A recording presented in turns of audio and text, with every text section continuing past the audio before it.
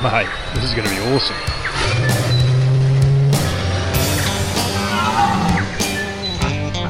Get Olmstead to come down this hill.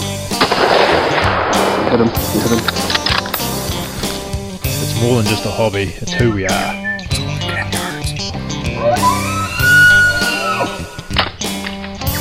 Cracker. That's why we hunt. Welcome to the Educated Hunter podcast. I'm here with Sean Olmstead, and we're going to have a conversation about a couple of things. I want to talk about hunting and outfitting and your experiences up to this point. I mean, you've been in it for how long now? Pretty well my whole life. I mean, I was 12 years old when I started wrangling. No kidding. Yeah. Yeah, so that's, what are you now, 30? 40. So you've been in it for a while, and then I want to talk to you about the Guide Outfitters Association and your role in there and what that is. But I think just to give everybody a little bit of context, if I asked you what you did for a living, what would you say? I'm an outfitter. You're an outfitter? Yeah. And what does that mean on a day-to-day basis for you?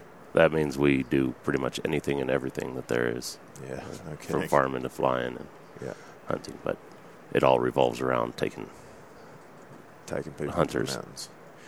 And you said you started wrangling when you were 12. Was your old man, Kevin, always an outfitter?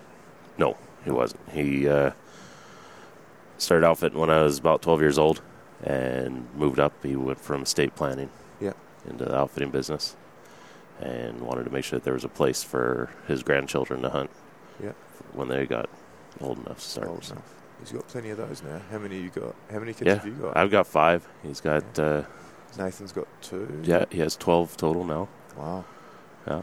Yeah. Well, so Nathan's got 3. He 3 just, now. Just added of course new he baby. did. Yeah, that makes sense. Dallas, so. No, that's a full household, and they're all, from what I can tell, like your daughter's here. She's involved in the industry. Is she your eldest? Yeah, she's our oldest. She guides for us. Has been guiding since she was she started 14 years old when she started wrangling. Yeah. Yeah. That's awesome. And she's I see her more and more now posing with big animals. Yeah. That transition's happened. It's gone from being obviously a learner side of things to you bet. Being last 5-6 years she's been guiding quite a bit. Yeah. She's been guiding sheep for us for the last 4 years. Yeah.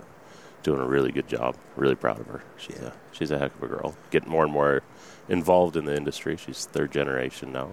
Yeah.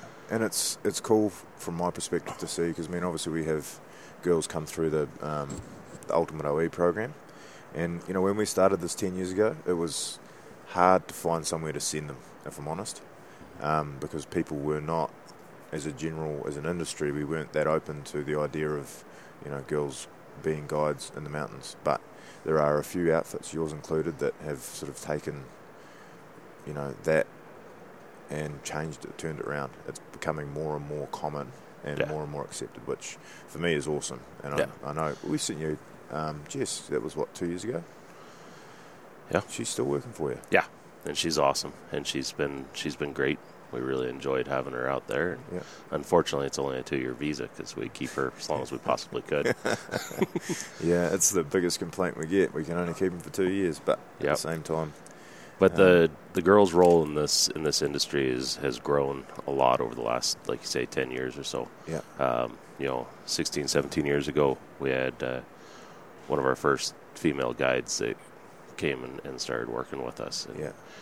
And she was absolutely wonderful, and most of them are tougher than any of the guys. Yeah, absolutely. Yeah, and do an absolute wonderful job. They love the outdoors just as much as any guy out there. Yeah. And of course, me having 5 girls, that's a good incentive to push them towards it. Yeah, absolutely.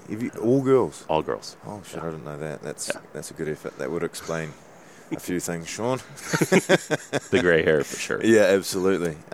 So you grew up outfitting, started wrangling when you were 12. So I mean, you literally have been doing it your whole life.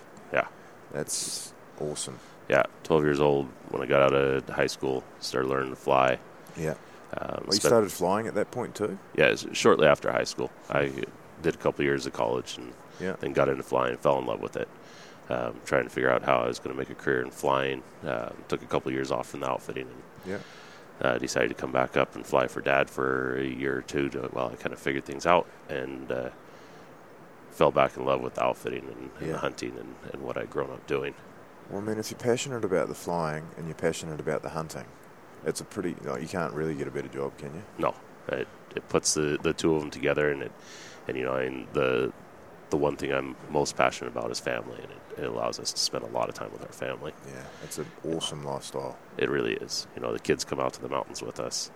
They've grown up doing this, and literally grown up doing it. Most of them have been in the mountains since they're one or two months old. Yeah. Brandy would come out to have babies. Go back to the mountains as soon as the doctor let her out. Complaining yesterday that she loves being pregnant and love having kids, but she had to put a stop on it because 5's enough. I'm back on my mind. I'm thinking, I'm sure probably Sean will agree with you on that one. Yeah, you just have to keep her away from all the adoption agencies. Yes.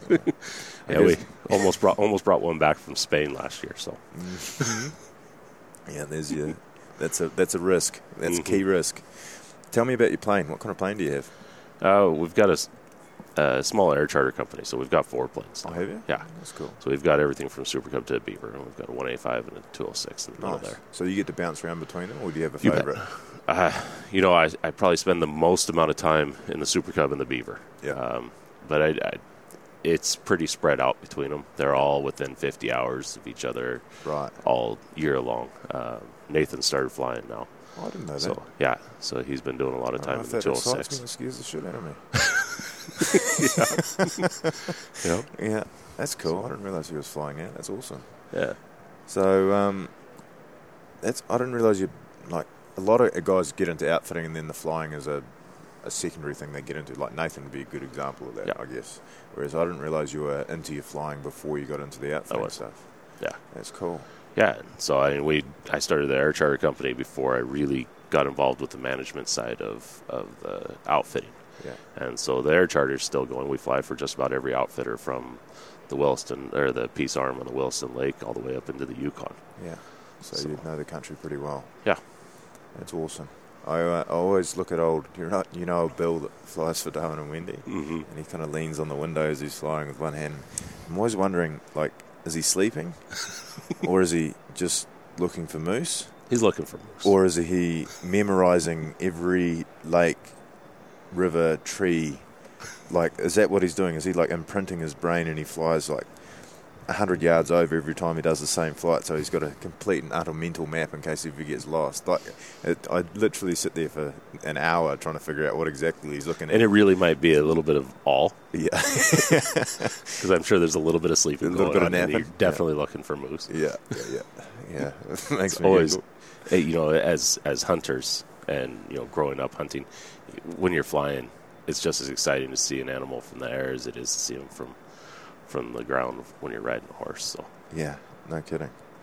Yeah, even though that when you spot a moose out of a plane and you're still 300 miles from camp, it's not going to do you much good. No, but it's still fun, especially if you see a really big moose. Yeah, big set of plywood down the bottom. Yeah, no, it is cool. The I guess one thing I've always been sort of intrigued with is, myself included and a bunch of the guys that I know and spend time with, we were always recreational hunters before we moved into the professional side of things. And there's not too many people in New Zealand who were born into the professional industry first before they were recreational hunters. So do you hunt recreationally, or has it always been a job for you? No, I hunt recreationally as well. I mean, when I was growing up, Dad was a big hunter. I mean, he would go to Colorado every year for elk hunting, and he'd go deer hunting around the ranch. We grew up in Central California those first few years, and he'd take us hunting. I mean, we hunted everything from squirrels and songbirds. So it's always been in the blood. Yeah, always been a thing.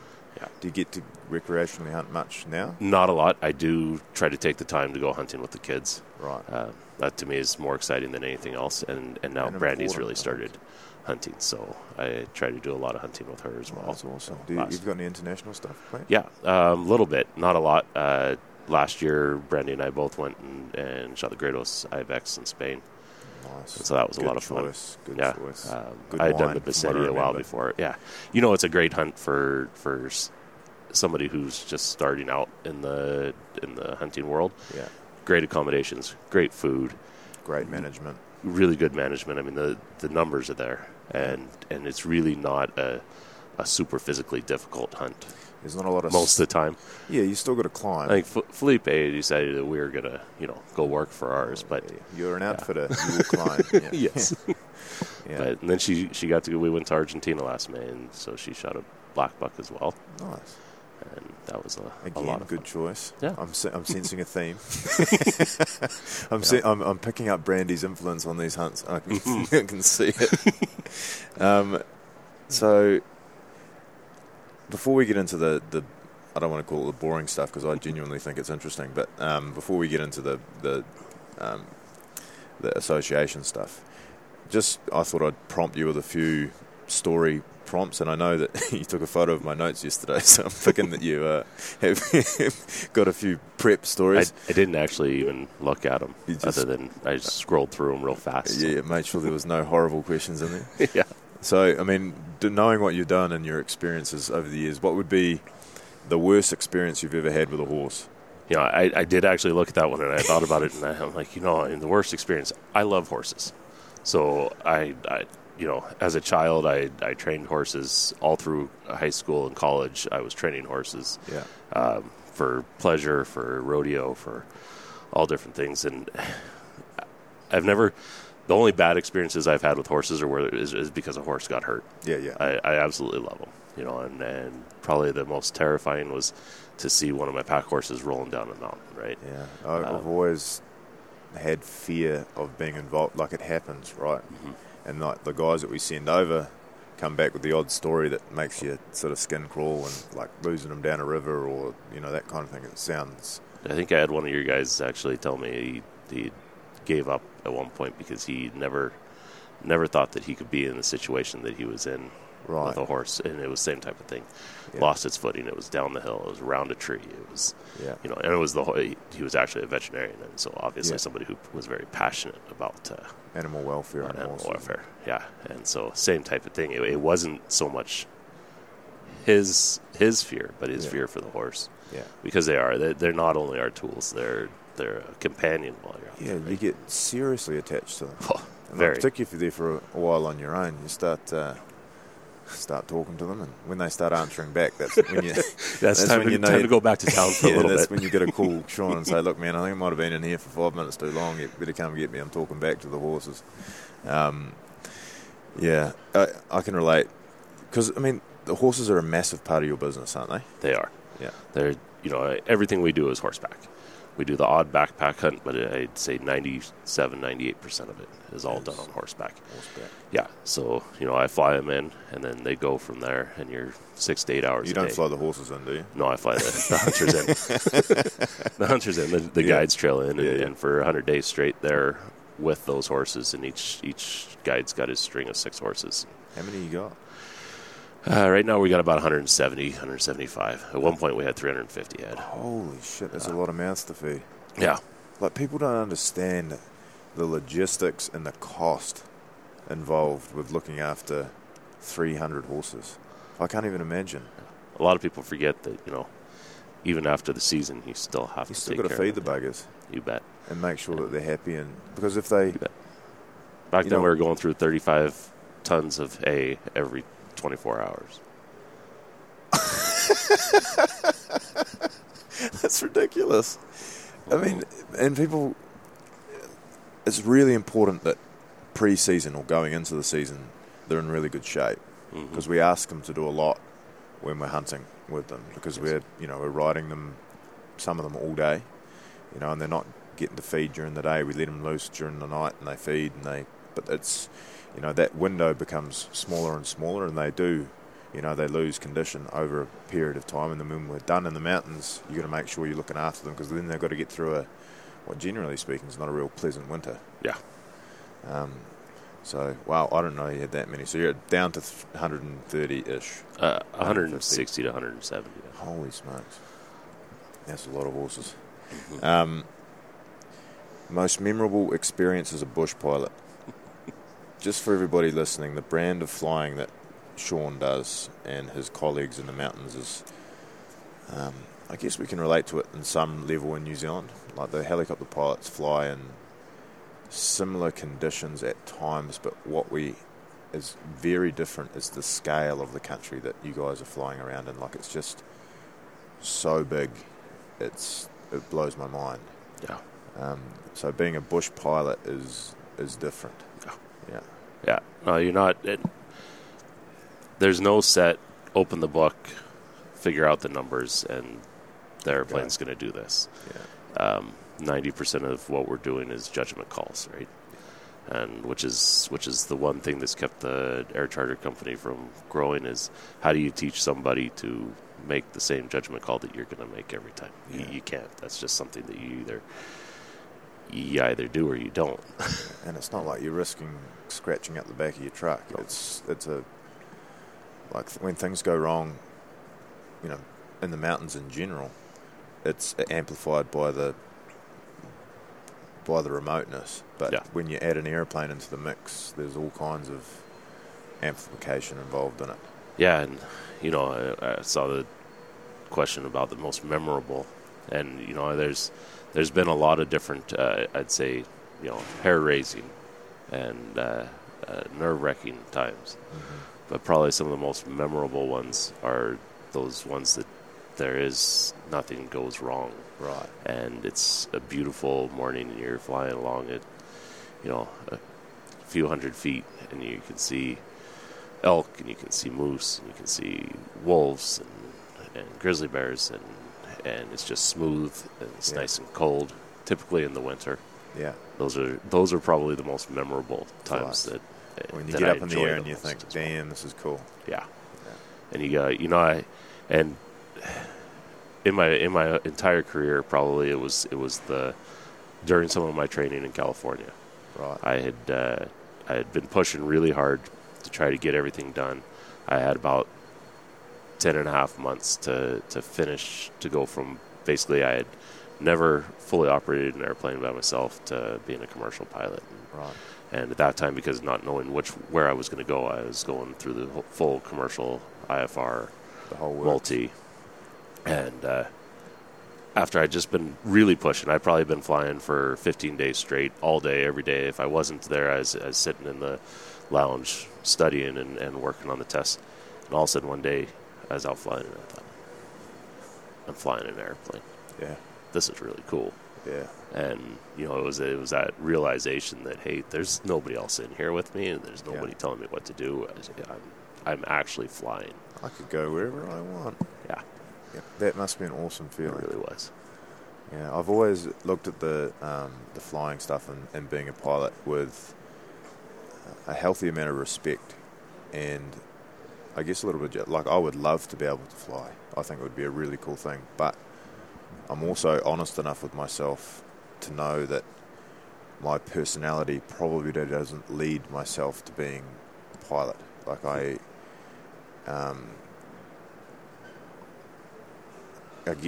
take risks sometimes that I can get away with if I'm jumping over a creek, right? Mm-hmm.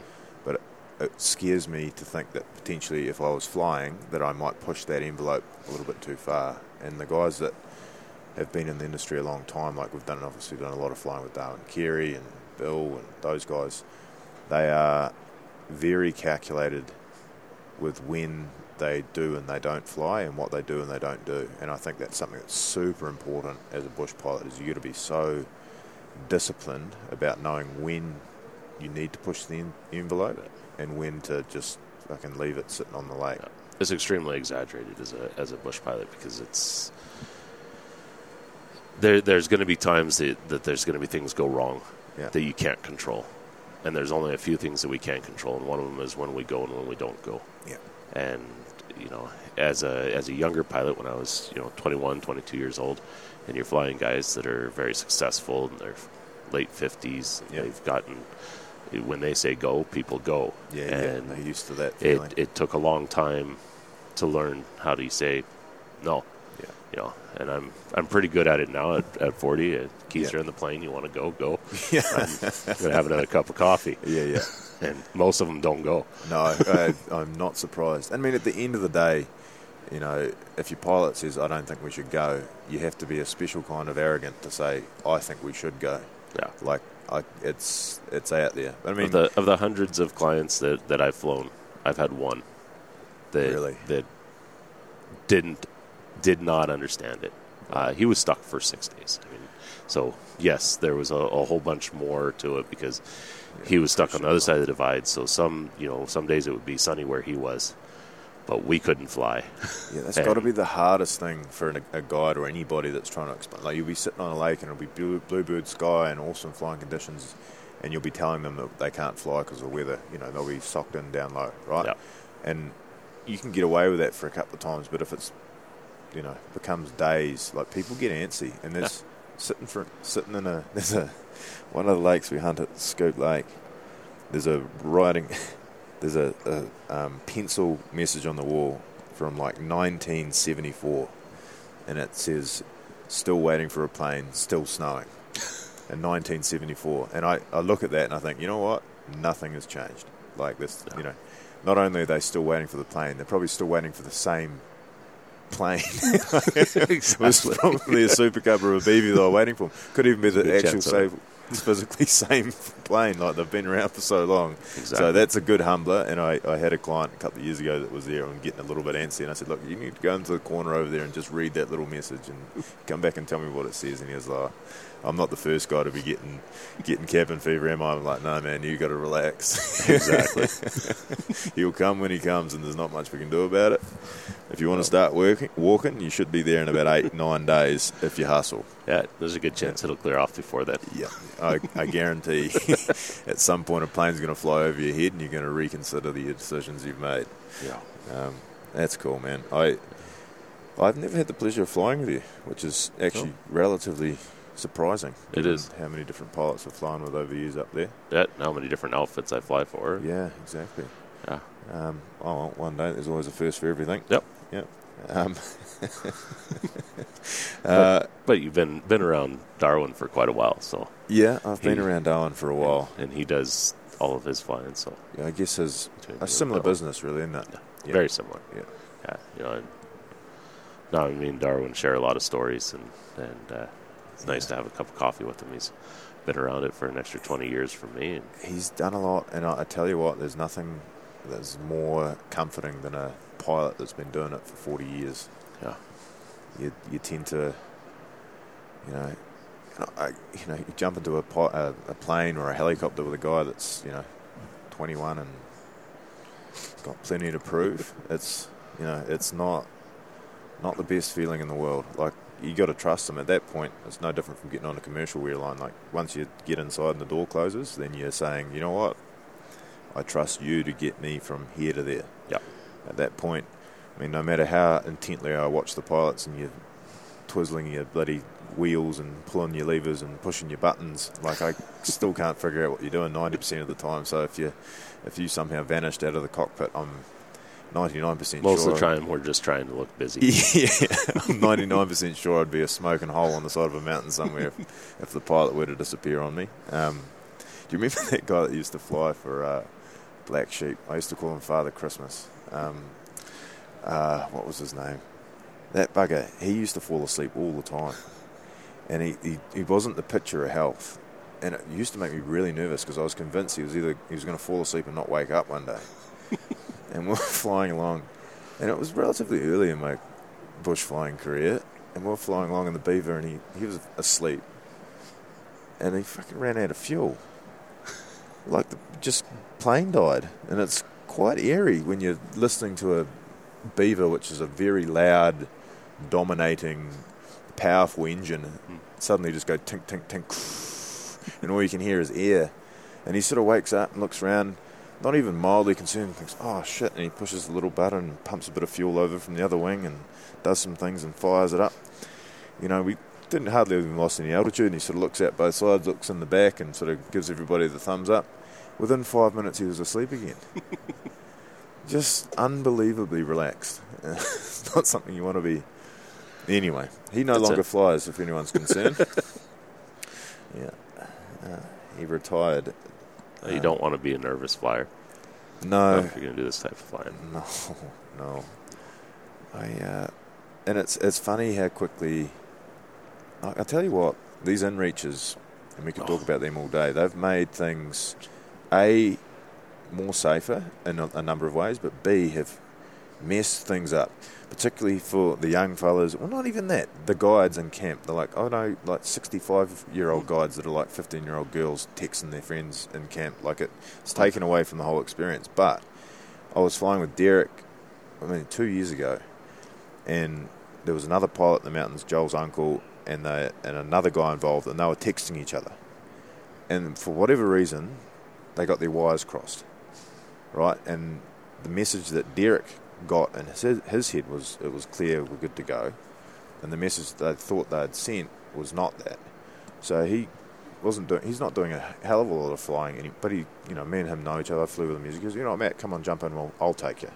So we get in his plane and we take off and we're flying along, and he's starting to look out the window and thinking this is not quite right. And we got about 45 minutes into the flight and realised it was totally socked in. There was there was no holes. And once you get up above the clouds, obviously, but for everybody who's listening, if you can't see the ground, you can't land. It's not they've got fancy gear in those, but they've got a GPS, so they sort of got a general idea where the lake is. But it's a horrible feeling to not have any windows. And we ended up, hundreds of kilometres into the NWT before we found a hole that we could get in under and onto a lake, and we spent the best part of the day there. Yeah. It's not a good feeling. Yeah. No, they are. The inReaches are one of the best things that we've had come out between those and the spots. It's nice to be able to have the two-way communication. Sometimes I like the spots better because there isn't a two-way communication, and you just simply know that somebody's okay. Yeah. And that's what we actually use with most of our guides. A lot of them have started carrying the inReaches now because they like to be able to text their girlfriend or, that type of stuff. But then that creates a whole nother problem. Yeah, it's funny how it's changed the industry. When I first started, obviously you'd had a more extensive career at that stage than I had, but I still remember when I first started, sat phones were around, but they were big, they were clunky, and they're really expensive to use, and not everybody had one. Yeah. So when I first started guiding in Canada, my entire communication with home was every so often I'd get a client that bought a sat phone that if you did a good job would lend you 5 minutes at the end of the hunt to call mum and dad and say you're alive. Yep. That was the full extent of the contact. So when you were in the bush, you were in the bush. Yep. And then as time goes on, all clients had sat phones. And as soon as they got their animal, they would call home and they switched off. So what was normally a 10, 14-day hunt, the guys that come in, if you got your animal early, they leave. Yep. They can't switch off for the full period of time. They can't bear to be away from home, or the wife's calling, or the business needs this attention, or the kid's sick, or something like that. It's affected the industry on so many different levels. It definitely has. When I started, we didn't have sat phones at all. We had radio, two-way radios. The old mountain radio, 375. Yeah.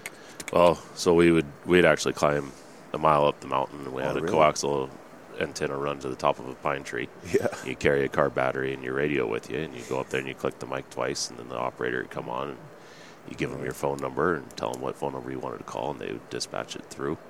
Right. And you'd sit underneath the tree and make your phone call. So whether it was an emergency or, if you'd been out there for 3 months and you wanted to touch base with somebody, that was the only way you could talk. And when we got our first sat phone, it came in a briefcase that was 2.5 feet by 2 feet. And, it was 10 inches deep. Yeah. And it had a half a second delay on it. Yeah. So you would call, and nobody understood having that delay. They couldn't wait and not talk over the top of you. Yeah. And then it cuts you off.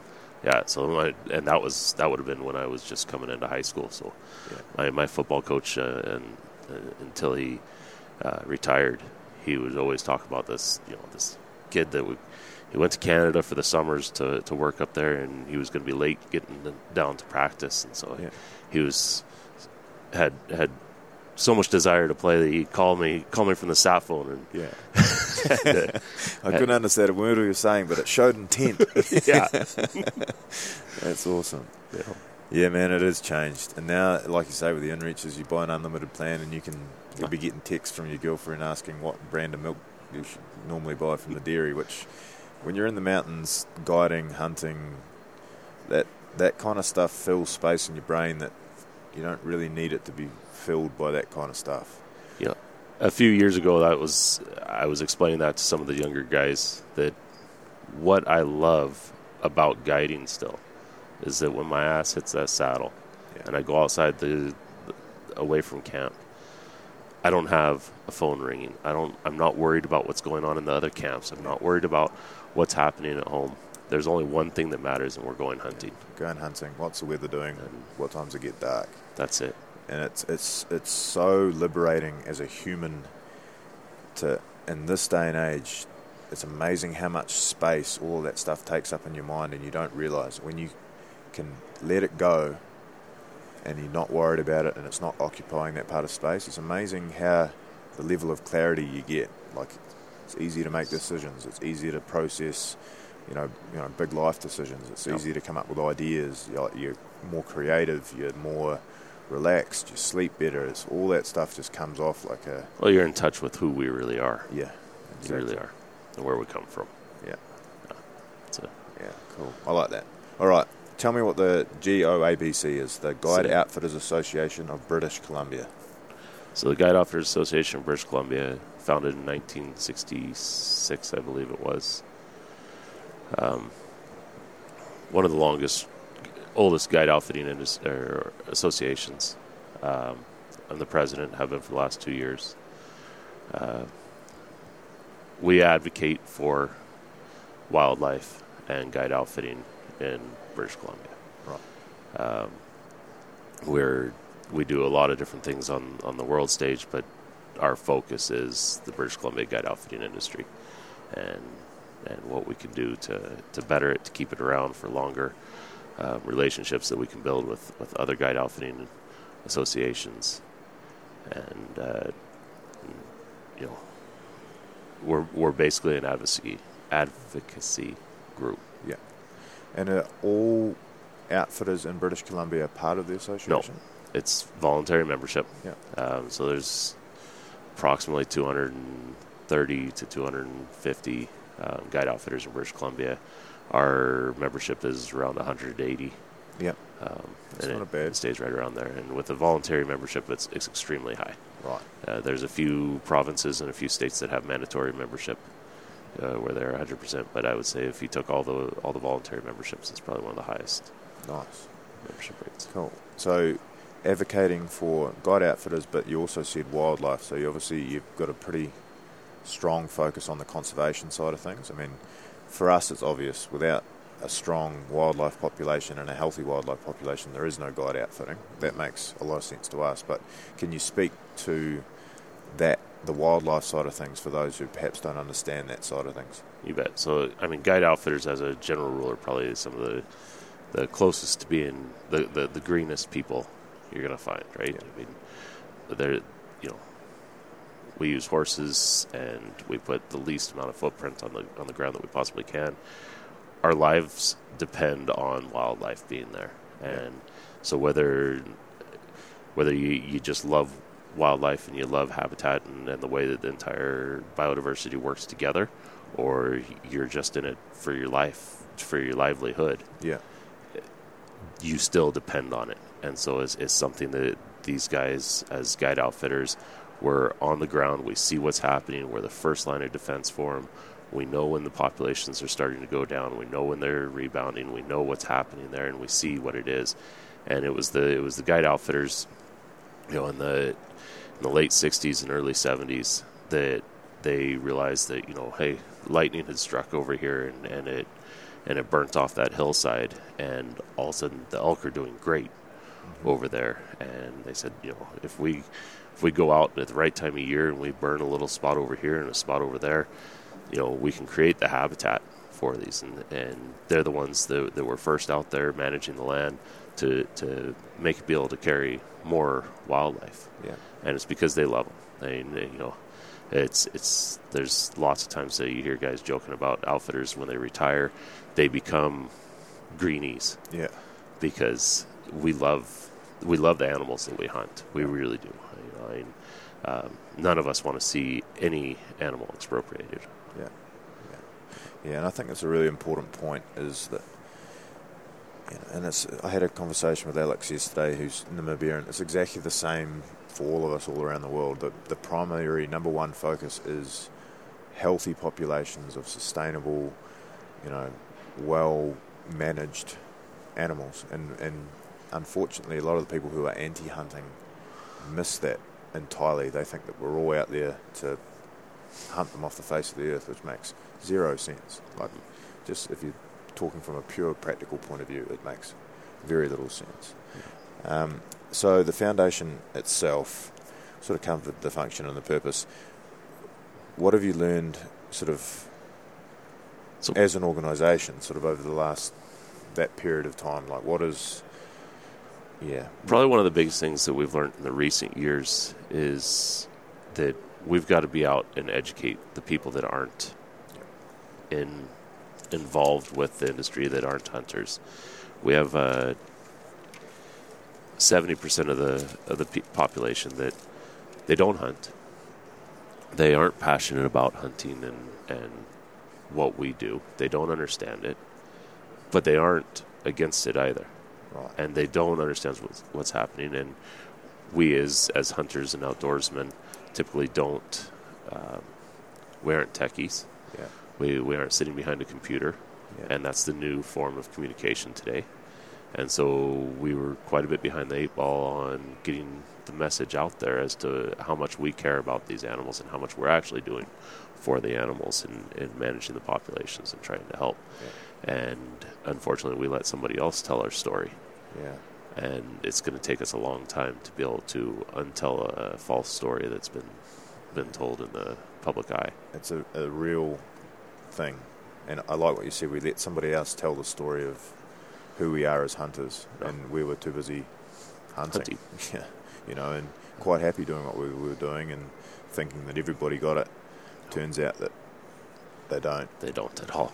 And it's most of the people in the hunting industry know what's happened with the grizzly bears over the last few years. In 2017, it was completely closed in British Columbia, and a political decision that was made based on the feelings of people who live in Vancouver. Exactly.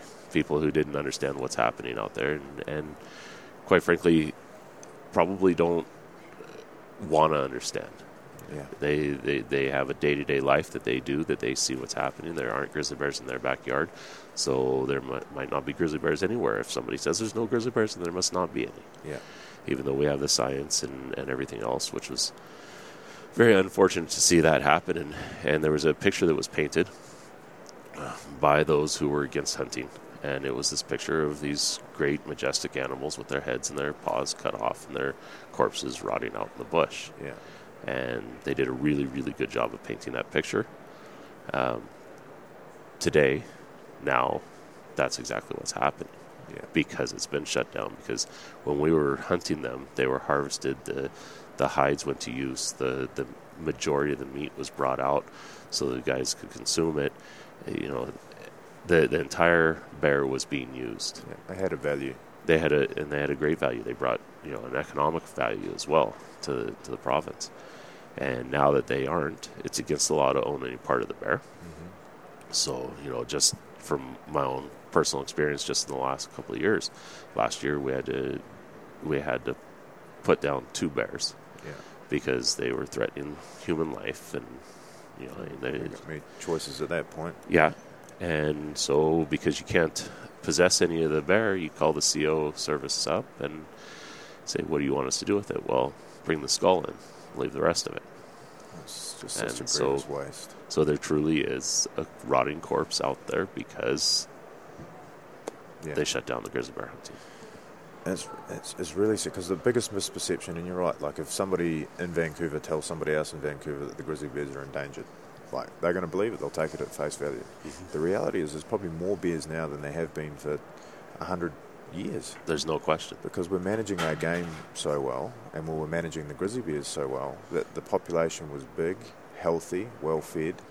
Their fecundity level was high because we were taking out the older, mature boars who all they eat in the springtime is baby grizzly bears. Like, exactly. A lot of people don't realise that their biggest predator is other bears. So, and it's the big old males who do that. So a hunted grizzly bear population actually is more productive and more of them than a non-hunted grizzly bear population. Exactly. And the other thing that the guide outfitting did, being able to legally hunt the bears that were already naturally pertained to be less frightened by human contact or more likely to be aggressive. They're the first ones that got harvested legally and utilised. Therefore, there were less person-bear issues. Yep. Now, as soon as you take the grizzly bear hunting away, those bears are not being harvested, but they are still being shot because they're still chasing people around. So you haven't actually changed anything. It's just made them feel better about we've saved the grizzly bears by stopping the big bag trophy hunters. Which exactly, they stopped somebody from taking a picture with the bear after it was killed, instead of not taking a picture and leaving it, dumping it in a landfill. Yeah, which is really sad. It is very sad. I guess it's a good way to transition to, you guys ran a campaign, the GOABC, called the Who Cares campaign. Can you just give me a rundown on what that was and why? So the Who Cares campaign is a long-term campaign. Okay. This will be ongoing for, in my mind, it's 30+ years. Okay. People ask me, how do you measure whether or not it was successful? I say, if my grandkids are still hunting, then it was successful. Okay. Because what it is trying to tell exactly the story that we've just been talking about. It's telling the story of why we do what we do. Mm-hmm. It's about the female hunters. It's about the First Nations. It's about the different demographics that all come together for one reason or another. And in the end of it is the 3 C's. It's conservation, consuming, and community. And it's bringing the economic value to the community and the spiritual value to the community of being back on the land. It's consuming the entire animal, and it's conserving and raising a better population of wild animals. Making sure that it's there for the future generations to have. And so at this point, they're short clips that with interviews with different people from all different spectrums all across British Columbia. And it is to begin to educate that 70% in the middle of what we actually do and try to tell our story. Yeah, and it's important to note too that 70% are not anti-hunters. Yes. They're non-hunters. So I like the idea of that long-term campaign to slowly try and pull back the ground that we've lost over the last 30 years, where the trophy hunter has become the villain, painted as an evil, bloodthirsty, ego-driven idiot. Yep. And bringing it back and showing that the majority of hunters are like you and I and everybody else who hunts, who are in it for the right reasons. Mm-hmm. And we are aligned with that 70%, probably within 95% of our common goals. Do you want to see more animals? Yes. Do you want the population to be happy? Yes. Do you want to see animals suffer? No. All that stuff is common ground. Yeah. And that's exactly what the Who Cares campaign is about. Who cares about the wildlife? Yeah. Well, typically it's the hunters that do care. Yeah, it's people that are around the wildlife. Yeah. That love it, that make their living off of it, that have formed their entire lives around being out with the wildlife. Yeah. And I think we can learn a lot from you guys as Kiwis, because we still have a lot more connections with hunting. Like, you guys have a huge urbanised population that have probably been separated from hunting for 1 or 2 generations now. In New Zealand, we're still in the place where somebody knows somebody who hunts, or somebody's brother hunts, or somebody knows someone who lives on a farm who hunts. So there's still a little bit of a connection. So I really feel like there's lessons to be learned, that if you look at British Columbia, that last 30 years where hunters were just away doing our own thing, and those people in Vancouver can do their own thing, and we won't bother them, they won't bother us. Yep. How wrong were we? That's the reality of it. Yeah. And now we're playing catch-up in North America, big time. And we've already lost a bunch of those battles, and we've probably got another whole bunch of battles that are coming in the near future, I'm thinking. And we do. And the more urbanized it gets, the more we're going to have those. Yeah. And it's, like I say, there are a lot of lessons that we can learn there as hunters and as New Zealanders, and to look at that and understand what we can do now that helps. And I was talking to a guy yesterday on another podcast, and his big bit of advice was like, take somebody hunting. But his punchline was, not your son, not your nephew, not your daughter. Take somebody hunting who doesn't have access to it. Yep. Like, that's not going to get the opportunity otherwise, and show them. Exactly. Even if they don't become a hunter, it helps them to understand the why of what we do and the reality and how connected we are to the wildlife and the environment. Yeah, they're going to see the spiritual connection that they have. They're going to understand what it is that draws us out to the wild. Yeah. It's and share the meat. Yeah. That is one of the things that hunters are very giving. Yeah. And when we give that little bit of organic, no antibiotic, wildly raised meat to as somebody else, as you can possibly be until your lights went out. Yeah. And those you hand that to somebody and you give them a roast, and they find out that this is what meat actually tastes like when it's not raised in a pen. Yeah.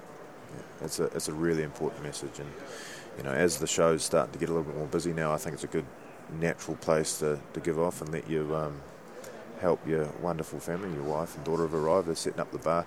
It's worth mentioning, we're in the Prophet Musqua booth right now, and they have the coolest booth at the show. I think Thank you. It's walled off. They've got couches at both ends for pulling people from the aisles, but inside where we are, the inner sanctum is set up, and it's a full bar. It's quite special, and I know there's been a number of Ultimate OE boys, myself included, that have probably taken a little bit too much advantage of your generosity. So from behalf of me and behalf of all those guys, thank you. We do appreciate it. And from Prophet Musqua, you guys are more than welcome. That's what it's here for. Thank you. I appreciate a little bit of a reprieve. Yeah, I appreciate you taking the time. We'll knock that on the head, and good luck with the rest of the day. You're going to come out for a beer tonight? Must be. Oh, yeah, Saturday. definitely. Yeah. G'day, thanks for listening to the Educated Hunter podcast. There are a number of ways you can connect with myself, Matthew Gibson, or my partner in crime, Curran Island, at The Educated Hunter. And the hub for all of this is our website, theeducatedhunter.com. Our Instagram page is at theeducatedhunter. Our website also has a spot where you can sign up for our newsletter that comes once every 2 weeks and is full of relevant information about hunting in New Zealand and around the world. And lastly, you can search out any of the episodes that we've done in the past and find the show notes on that episode. Other than that, thanks very much for listening, and I hope you're having a good day wherever you are and your next hunting adventure is not too far away.